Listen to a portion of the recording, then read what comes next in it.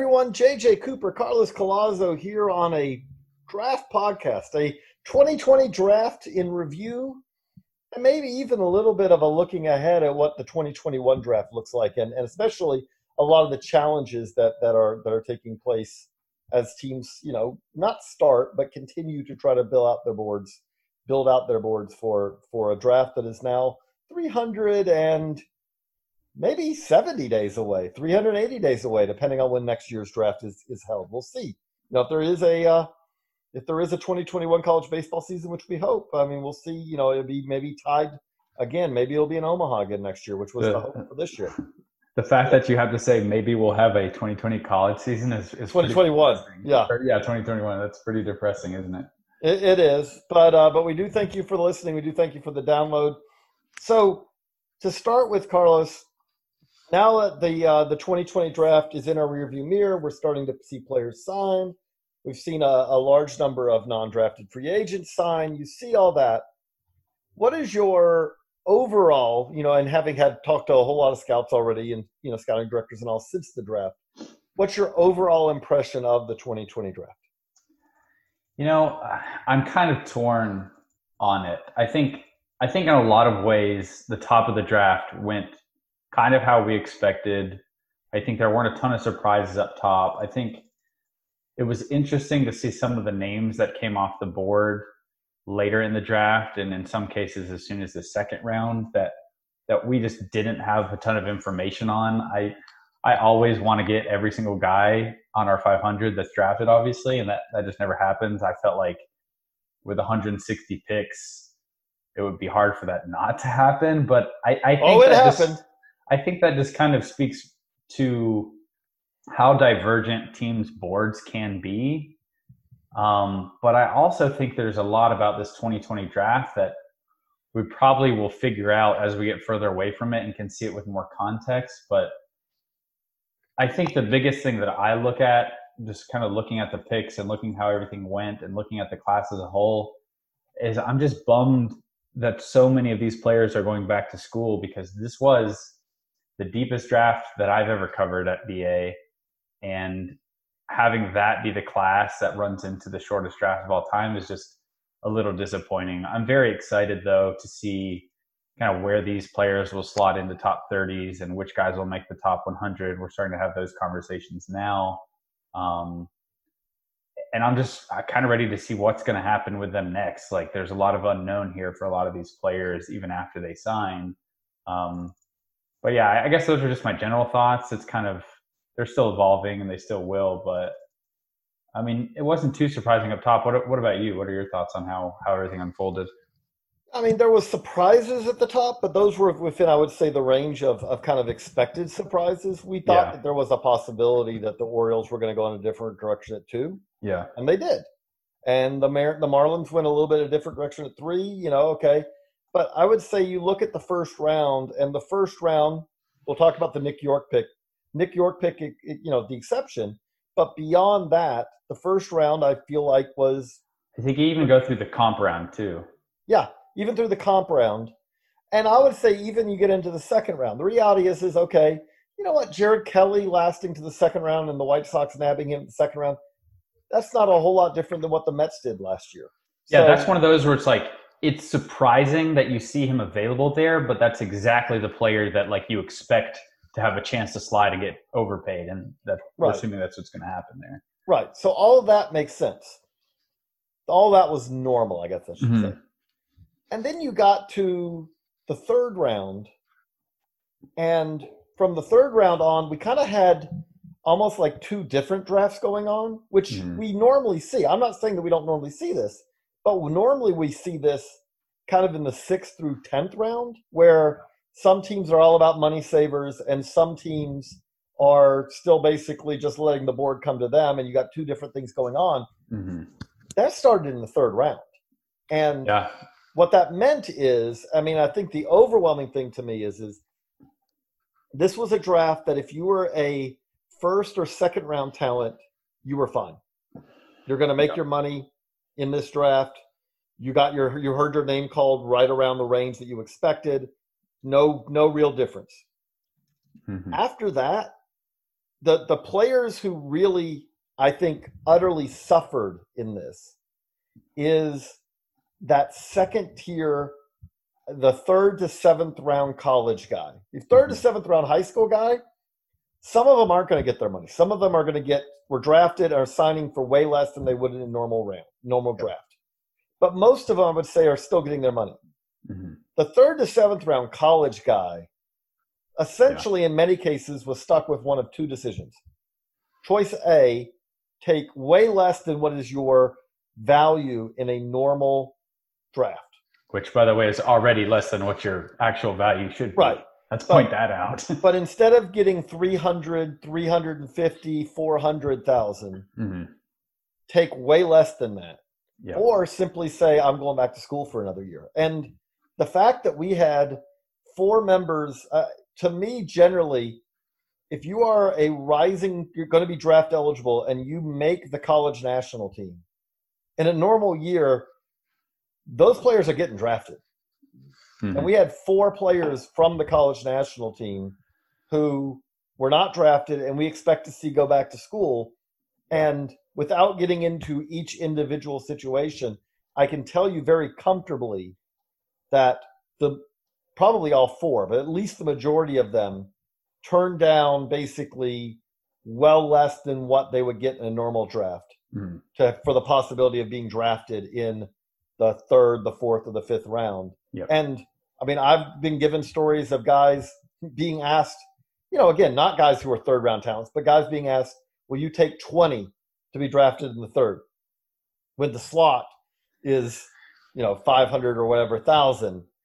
And when you can get 20 as a non-drafted free agent and get to choose your team. So, I will be interested when the dust clears on this. And I wonder what your thoughts are on this, Carlos. I will be interested. In a normal year, we feel very confident in saying everyone's going to use their draft pool. And when I say if they're not going to use every dime of it, it's going to be within a few $100,000 at most, which if you have a 10-round draft and you have 11.3 to spend and you spend 11.1, or if you had 10.5 to spend and you spent 10, that could be because a couple little things didn't work out the way you expected. In this draft, Carlos, do you expect that we will see a team or two that may end up going well under their total slot? I guess it kind of remains to be seen. There's still some players who I expected to be more under slot signs, particularly out of high school, who are more expensive. And maybe I should have just assumed that even if these high school guys, we don't have them ranked high, they still have a pretty high signing bonus because of their leverage and ability to go to college. So maybe that should be less surprising than it is. But at least right now, in terms of the official signings that have been passed on to us and that we have in our database right now, there's only one overslot kid of I think we have around 30 in there right now that are like officially done. I know there are reports of teams agreeing to certain numbers with players out there, but there's a lot of underslot bonuses right now. So I guess I wouldn't be shocked just because of the financial system in the game and the owners talking about how they don't want to pay anything. I mean, we have a 5-round draft because owners didn't want to pay more money. We have bonus deferments because of that as well. So it would probably be pretty foolish of me to be surprised if that were the case. It would suck to be a fan of a team or to be with a team that wasn't using all the money they were allowed to make their team better. But I guess that's just kind of the reality of the situation that we're dealing with right now. I'm assuming that you expect a few teams to not use their whole pool. I don't know either yet. I mean, I really don't. I'll be interested to see, because any team that is, I would say, any team that ends up spending well less than their bonus allotment, I would describe that as basically as ownership being very foolish.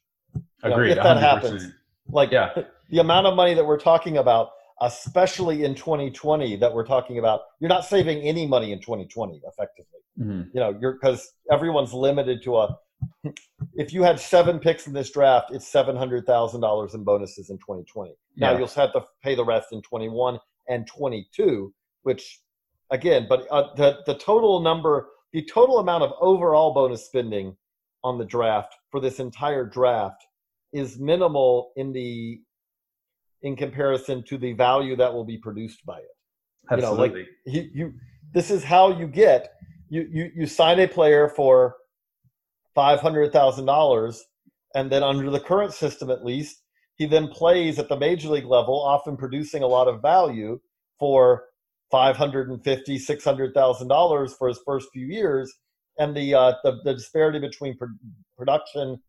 Even when you aggregate it over the entirety of the draft, yes, there are guys who fail to produce, but over the entirety of the draft, the surplus value that the top guys are going to be getting you is insane. It's massive. It's massive. But the other thing I wanted to ask you is that, because I got a lot of feedback on this,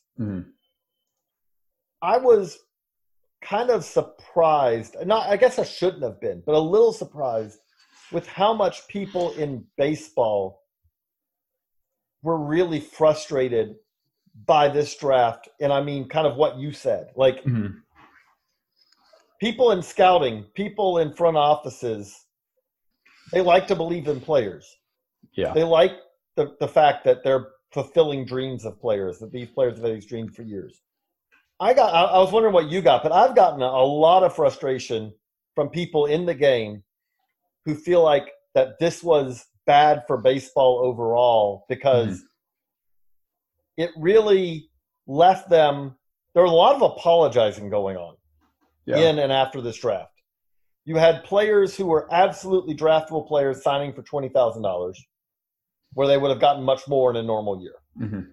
You had players who didn't get drafted, who should have gotten drafted because of the 5-round draft.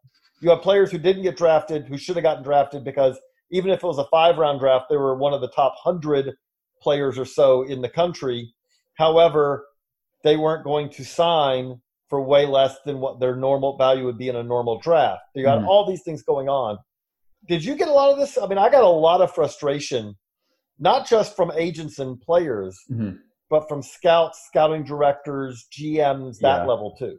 Yeah, I don't know if my feedback has been quite as aggressive as yours, but I definitely talked to a lot of scouts who kind of understand that the players are getting screwed here. And I think it makes a lot of sense that the scouting feedback of this draft would be disappointed, even if it wasn't about the players not getting the opportunity or the money they deserve, but also just not being able to draft or even have a chance to draft a lot of the players that they really like. I mean, going from 40 to 5 rounds is pretty extreme. And I think a lot of scouts in the industry are still kind of getting used to what that's like. But I've talked with plenty of people who, when we were talking about the undrafted or the non-drafted free agent signings, they're obviously all these guys are making their calls on the priority targets or the guys they just have to check in on.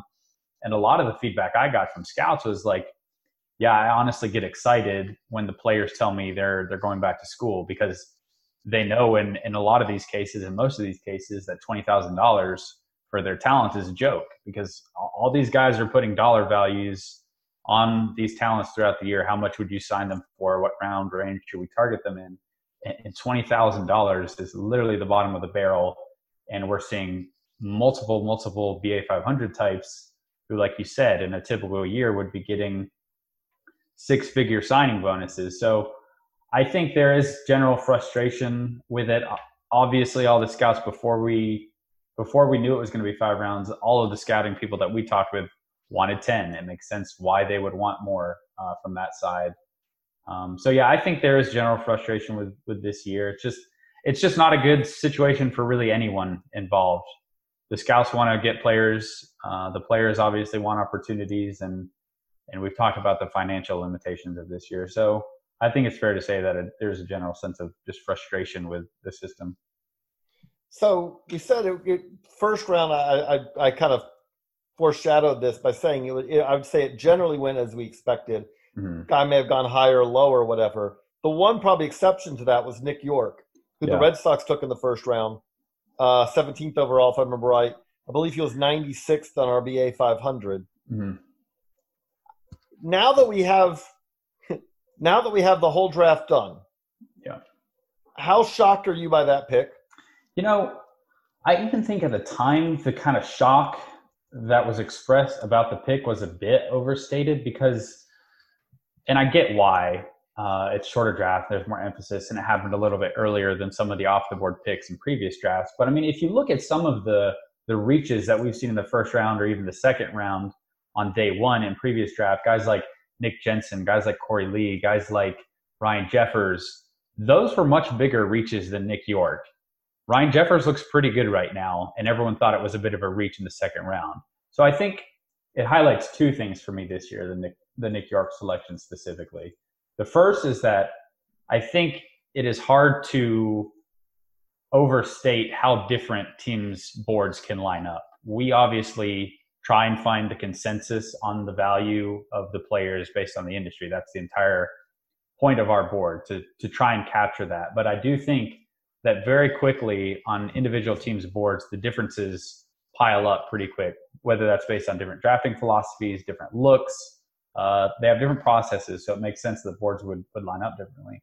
I guess 1B of this would be the Red Sox didn't have a second round pick.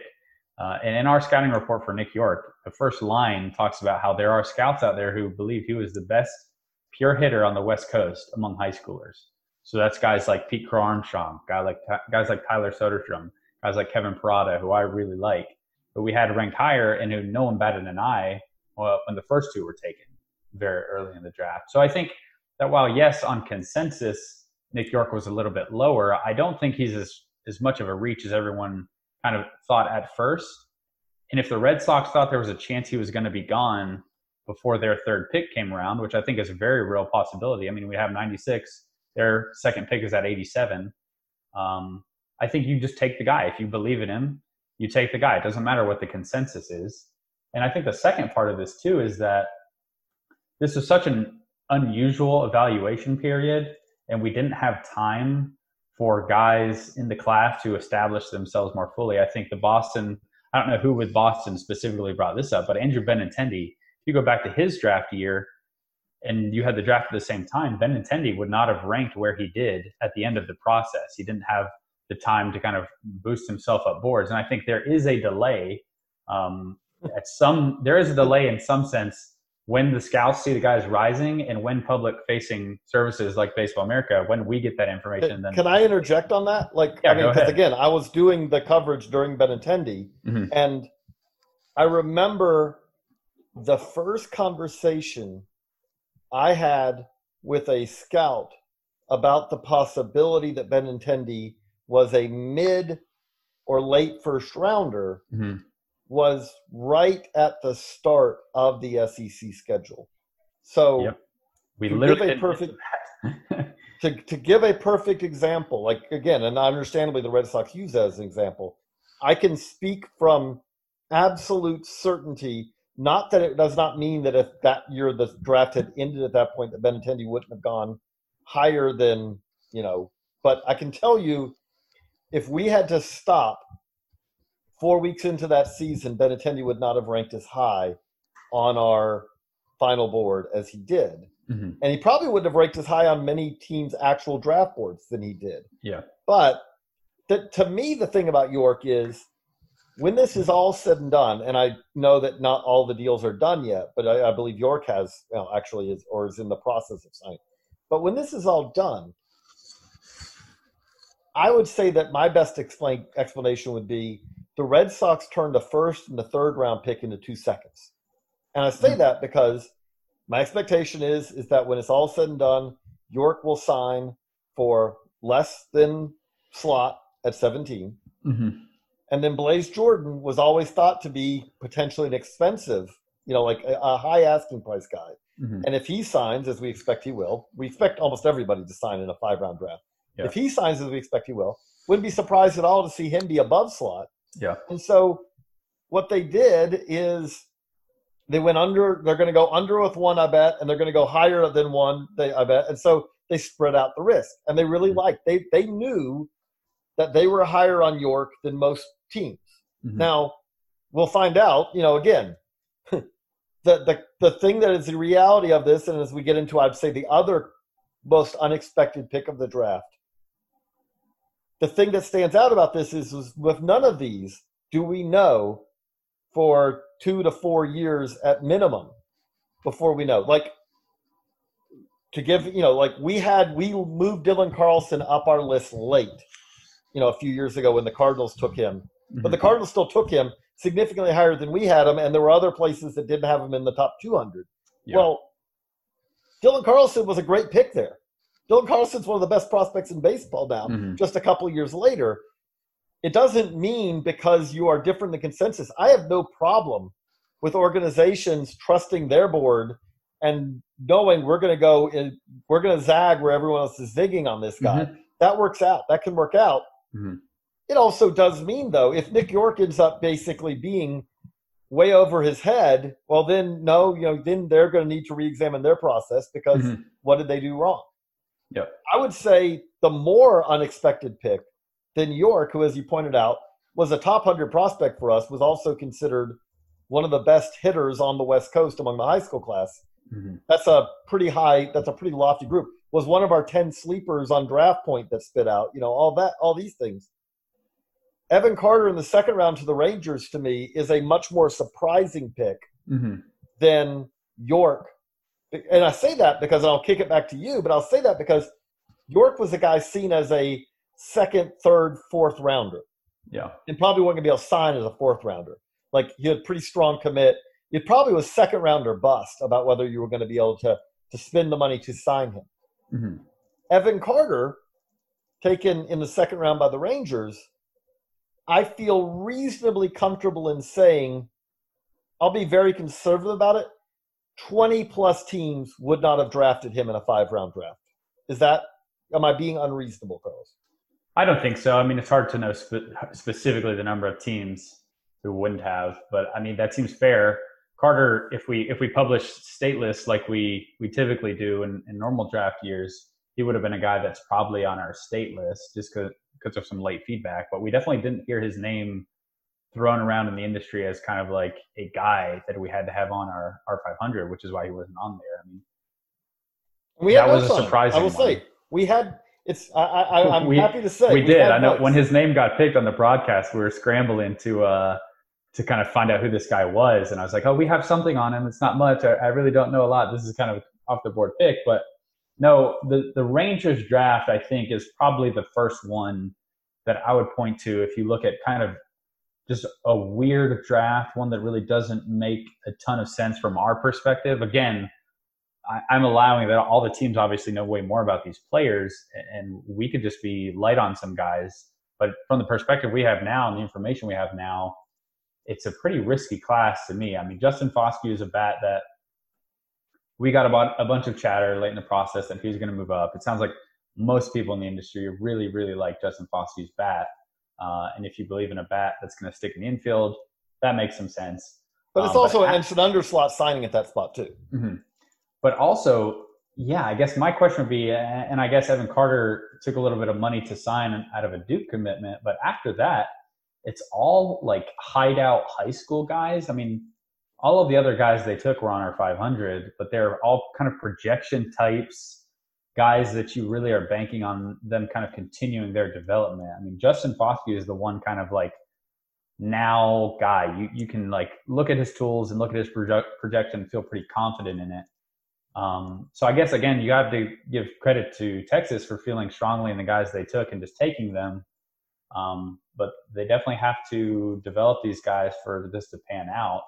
I'll be interested to see how these players look in a few years. And I think that also is part of the challenge in really intelligently analyzing a draft after the fact, because there's just still so much we have to wait and see. But that draft is definitely one that kind of jumps out to me as a bit riskier, I would say.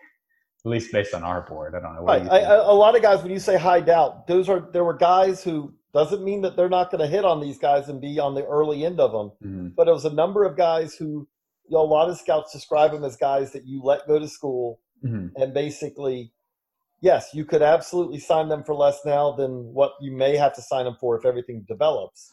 But you're basically factoring in that risk. Which, if they hit on these guys, I mean, it's going to be a massive win for Texas. But right now, and again, this is the overall, like, this is a difficult draft overall for everyone from the standpoint. I do think that you saw also, the other thing I would say, overarching things we saw is, I would say that there were teams that were clearly model teams more than others, and there were teams that were scouting teams. And I felt like that disparity was a little bit more this year, maybe because this was a year where, most teams have some sort of model that they at least use as to inform their drafts. Mm-hmm. But those models didn't have all the information they normally have this year. And so I was very interested with that. Like on a call after the draft, Mike Elias, the Orioles GM, said that one of the things they did was they tried to project out how these players would have played to help fill in their model, which I thought was very interesting. That was a new one for me. But that kind of is a perfect time to kind of shift it to looking ahead to 2021. This is going to be, I think that the 2021 draft is going to be could potentially be much weirder in many ways than the 2020, because the 2020 draft, everything stopped at a point where everyone had already gathered a large amount of information. Mm-hmm. Yeah, absolutely. I mean, look at the first two players that the Pirates took this year, Nick Gonzalez and Carmen Mlodzinski. Both those guys, a huge factor in why they were drafted where they went was the Cape Cod League. And the fact that that's not happening this year is going to impact a lot of these college guys' evaluations. Right now, a lot of teams are watching Perfect Game National. A lot of them are doing it over video, like I'm doing. There's a lot fewer scouts actually in person at that event. And just the evaluation process in the summer is so important. We talked about this on the broadcast. We talked about this leading up to the draft here at Baseball America. But the evaluation period for high school guys, especially over the summer, is so, so important. And the 2020 class wasn't impacted at all in that regard. It was business as usual for their summer. So teams felt good about the evaluations. Kind of seeing how this summer plays out, if all the events continue on for the high school side. Obviously, there are not a lot of events going on for the college guys. Just how teams are able to manage that, how they're able to replace in-person looks with video, if they can do that effectively. If the kids feel safe going to these events, I'm sure there are going to be plenty of guys who might have gone to the events under normal circumstances, but either due to concern about the coronavirus or maybe pre-existing medical conditions with themselves or family members. Like family, I mean, it's not just if a 17-year-old has concerns. What about if the 17-year-old's parents? I mean, again, a lot of these events, Yeah, and a lot of these events are taking places in states where the coronavirus pandemic is not going particularly well. So I think there are a lot of reasons to be concerned as a player going to the events and obviously as scouts. And MLB has tried to place strict rules, at least to this point, to try and prevent some of those public health issues from creeping in. But I don't really know how you would contain it. If a couple scouts started to get sick, I would imagine MLB is pretty quick to kind of clamp things down. If that happens, or if the events themselves start to be canceled, you're dealing with a much bigger information gap than you were last year. Well, I mean, again, you just hit on it. On the high school side, as it stands right now, you're probably going to get to see the vast majority, at least right now, of the top high school prospects are scheduled or are playing in events right as we speak. Yeah. So that's out there. What has not happened so far, normally it's one-stop shopping for the top college guys. Every scouting director, every national cross-checker, all those guys are going to watch college national team. Why? Because the college national team, year in, year out, has 10 or more first round, 15 or more first, second, third round picks that are playing on them, on there. So, again, when we just rewind the clock from last year, you got to see a significant amount of the top college players in the country all play there. Okay, then you widen it out and say, throw the Cape into that. And between that and the Cape Cod League, you saw most of the college first round. A few pitchers who basically shut down for the summer because of full workloads, things like that. But you throw that, the Northwoods, and, a couple other summer college leagues, and you pretty much saw everybody during the summer. Yeah. Well, this year, there is nowhere there is, like, right now as it stands, not that there are not some summer college leagues playing, some events going on, on the summer college leagues, but there's nowhere that's coming close to assembling it. Again, okay, on the college national team, if you have a guy and he hits there, you kind of have a feel for what he saw talent-wise, what kind of pitching he saw. Even if you have right now, again, there's this league going on in Indianapolis. The Northwoods League started up. There's going to be some Coastal Plain teams playing. There's different things. Texas is going to have some. There's different things starting up. But when I look at the rosters that are out there so far, the spread between the best players and the worst players in these leagues seems much more massive than it is in a normal year, which also means it's going to be harder to take as much out of that as you would in a normal year. Yeah, just the talent itself being diluted means the weight you can kind of put on performance is probably a little less than a typical year. And I think one kind of interesting wrinkle to this too is I think this puts more of a weight on your area scouts. I think there's a chance there's a lot more localized events.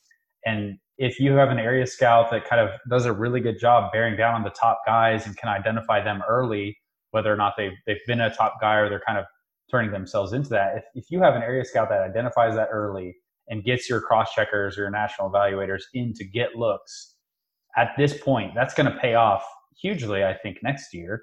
And I think you might have more of like an old school style of area scouting where all your guys aren't going to these national events that the entire industry is at, but you're kind of picking your spots around your coverage area and trying to find players either working out or doing more localized events that we don't really pay as much attention to, or at least nationally, that we don't pay as much attention to over the summer. So again, I think it's going to be crucial for teams to trust and be able to value what their area scouts are doing. I think it's going to open up a lot of opportunities for those guys at that level. And I'm curious to see if that kind of plays out next year and how much an impact they're able to have on next year's class because of that. Well, right now it also means, I think, on the college side, fall ball is going to be way bigger than it normally is, because fall ball is going to have to be used to kind of build out your follow list, whereas in a normal year, fall ball is kind of updating your follow list in many cases. Yeah, absolutely. So what is it? What should fans look for over the rest of the summer from a draft standpoint? What are kind of the key things that says, okay, this is going to be more normal, or this is Can we going get to be a vaccine? Yeah, that'd be nice. I mean, it's hard to say. I feel like even from my perspective, I'm kind of going day by day with it. I mean, the fact that a lot of these high school events are still going on and we're able to see them, you can still kind of get a feel for how that class is kind of shaping up. But I still think we're in uncharted territory. I don't know that it's going to be normal. I think we're already past that point. I mean, I guess there is no normal right now. I think that's definitely fair to say. Yeah. But it is what it is. And again, teams will figure out how to do this the best they can. And one other thing I'll say with that is that we are in a different world.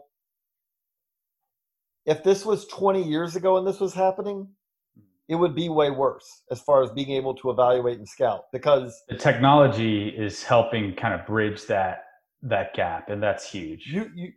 Again, games are important for players' development. I absolutely believe that. That said, if I can go to a facility and I'm a pitcher and I throw, and a TrackMan, a Rapsodo, a Flight Scope, take your pick or whatever, records that data, and I can share that data. Well, that's a fingerprint. And for hitters, I can show how hard I can hit a ball. Even outside of the data, just having better video ability right now. I mean, just having access to high quality video pretty much wherever you are.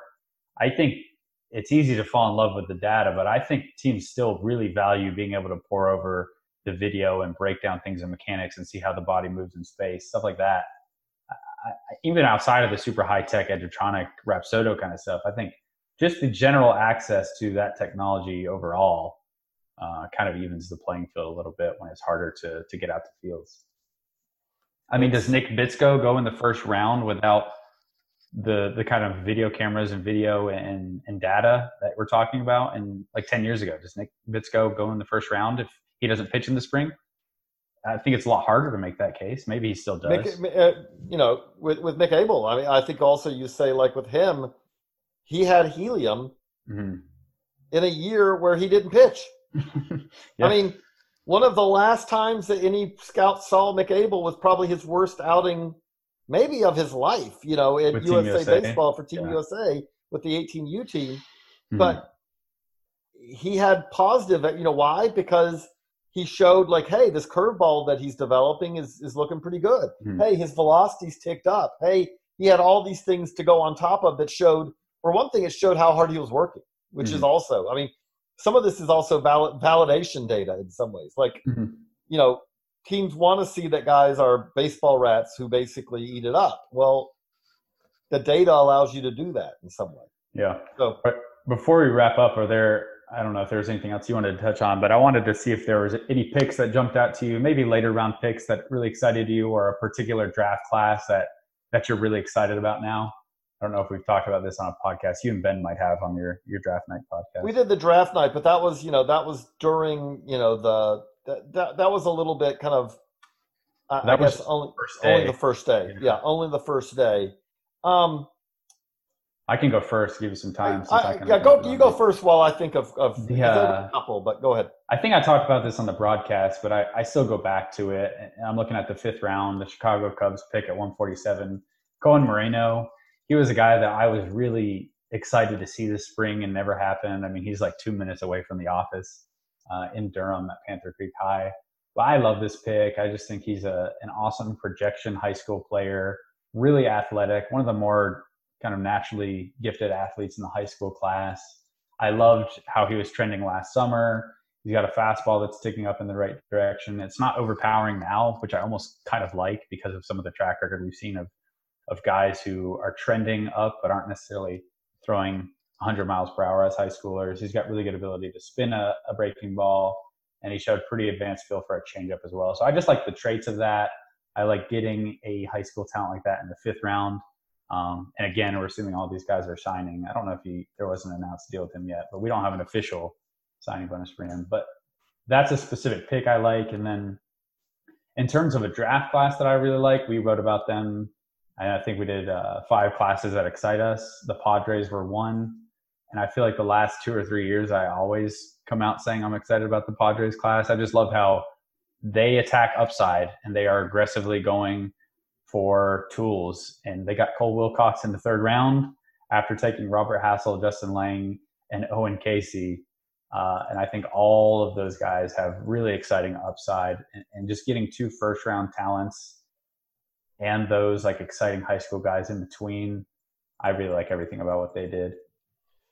The one I'll go with is, and it's a little bigger picture, is the Royals. I love the Asa Lacy pick. I'm an Asa Lacy guy. I think passed on Austin Martin. Yeah, I know you're the Austin Martin guy. Well, 5 years from now, 10 years from now, we'll re-examine this. We'll have to do it, yeah. See which one of us is right. But what I really liked about theirs is I like some of the guys they took. Mm-hmm. But on top of that, I really feel like that they really hit the non-drafted free agent market hard. Oh, man. And essentially turned a 5-round draft into a 10-round draft. If I say that because if you'd have said, if it kept rolling along and they'd have taken some of the guys that they signed as non-drafted free agents, most notably Cale Emsoff, if they had taken these guys 6th, 7th, 8th, 9th, 10th round, we would have said, we really like these picks. Obviously, they're seniors. Obviously, they're probably guys who are going to sign for a little bit less. But these were guys who we absolutely looked at and said, yeah, I like these guys. I mean, they have 5 BA 500 guys on their undrafted list. And, right now, there are, I mean, again, already we have a list up at Baseball America. Check out the top 20 undrafted free agent signings. And 19 of the 20 are BA 500 guys, which just tells you a little something. Yeah. That's not normal. But I do think that allowed them, if you end up getting one guy who's a useful player out of this non-drafted free agent market, that's huge because you've just expanded your draft. Because I also think you're not going to get, if you get one guy out of your 3rd, 4th, and 5th rounds in this draft who becomes a useful big league contributor, that's a good pick for that range of picks. I think we also should talk about probably like what is winning in a 5-round draft. I talked with some scouts before who said if you get 2 major leaguers of any capacity in this year's draft, you did exceptionally well. What do you kind of see as a good draft when you only have 5 rounds and the 20K undrafted limitations? Like, what do you think would be a successful draft? Because I was pretty convinced by the 2-player argument. I mean, for most teams, that's batting 400. And if you ever did that in a draft, that's exceptional. But wanted to throw that to you. I think it's a little bit overblown just from the standpoint of like where you should make your money, where you should have your success stories in the draft. You know, taking out the 20th to 40th round in a normal draft doesn't really affect anybody. Like, yeah, not that there aren't players who come through that, but everyone will admit if you hit on a 20th plus round pick, there's a certain amount of scouting skill to that, and there's a certain amount of luck. Mm-hmm. Because if you thought as a player, if you thought as an organization with very few exceptions, if you thought that guy was going to be a useful big leaguer, you'd have taken him before the 20th round. Yep. Cutting out the 6th through the 20th rounds, especially 6th through 15th, is a little different. Because I do think teams absolutely take guys in the 11th who they think, oh, that guy could really turn out to be something for us. Mm-hmm. But the 1st to the 5th is where you should do the most of your draft damage in a normal year. Yep, for sure. If you feel like in a normal draft, getting 3 good players out of it is a good draft, then saying 2 of this year's would, I would say, be, yeah. And again, the other thing about it is like, we love players. We always talk about all the upside and all that. But we also acknowledge in most drafts, if 20 of the 30 first rounders end up being anything other, like big leaguers of any degree with mm-hmm. some stars in that, it's a really good draft. Yeah. If 15 of it do, it's a solid draft. Mm-hmm. You get to the 2nd and 3rd round, and there are absolutely players who were drafted early on day 2 this year in the 2nd round who this is the last time that any non-absolutely insane fan is ever going to think about them. I don't mean that in a way to put a downer at the end of our podcast. I know, but again, okay. No, it's good to point out though. But I'll give you just to give you an example of this. I'm turning back the clock. 2015 class. At this point, we have a pretty good sense. Mm-hmm. Your 2015 class: Alex Young, Peter Lambert, Eric Jenkins, Tom Eshelman, Donnie DeWeese, Scott Kingery, Tony Santillan, Brett Lilac, Austin Smith, Chris Betts, Desmond Lindsay, Lucas Herbert, Cody Ponce, Brady Singer didn't sign, Jeff Dogano, Andrew Stevenson. That's like the top, 15 picks in that 20 picks in that class. In the 2nd round. In the 2nd round. But yeah. I'm saying this to give an example. Okay, yeah. If you look at this essentially 5 years later, I would say Scott Kingery. I would say we'll still see with Tony Santillan, who's a high school pitcher, and those take longer.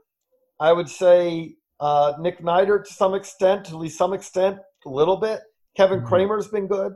But, I liked the Jeff Dogano pick at the time. Jeff Dogano basically lost his control very soon thereafter and is out of baseball. Desmond mm-hmm. Lindsay was an interesting high school outfielder in that class who just hasn't had injuries and hasn't hit. Donnie DeWeese has been traded. Eric Jenkins has been released. My point is that in a normal draft, there are a lot of these guys who the baseball draft, is a very difficult. You're projecting 5 to 8 years out on guys who still have 3 to 5 more development steps to go before mm-hmm. they're big league ready. This is hard in the NBA and the NFL. And in the NFL, you're literally drafting guys to step in and play. Yeah. It's way harder in baseball. Absolutely. I'm sorry, I'm long-winded. I've missed getting It's been fun. It's been fun. And I think a little dose of realism at the end is good for us all. So, I also want to point out really quick, I forgot to say this one, but someone had pointed out, apparently in like a February chat, someone asked me, yes. It's one of those questions like, who is a pitcher who makes sense for the Blue Jays at 42? And I had like a string of pitchers who just made sense on the board. But one of those guys was CJ Van Eyck, and CJ Van Eyck went number 42 to the Blue Jays. So I just have to talk about how exciting that was. And whoever is like looking at our chats that long ago to bring that up, thank you, because that was awesome. I never would have known about that. That was awesome. But that's a fun, kind of look at the draft. We're now shifting into, we'll still be wrapping up the 2020 continue. There's a lot of stuff that, if you want to go team by team up at baseballamerica.com in the July issue of Baseball America, the magazine, we have analysis of basically for all 30 teams. We have, a lot more at baseball. We have the top 20 non-drafted free agents. We have our undrafted free agent tracker, which lists every player that we can find who has signed as an undrafted free agent. Which, by the way, those are still trickling in. So if you see any we don't have, just send me or DM Baseball America on Twitter, and we'll get them up there. But so we got a lot more coming, but we're shifting also into 2021. So we're gonna let Carlos go so he can get back to watching PG National as we start building out our 2021 board. So for Carlos Collazo, I'm JJ Cooper. So long, everybody.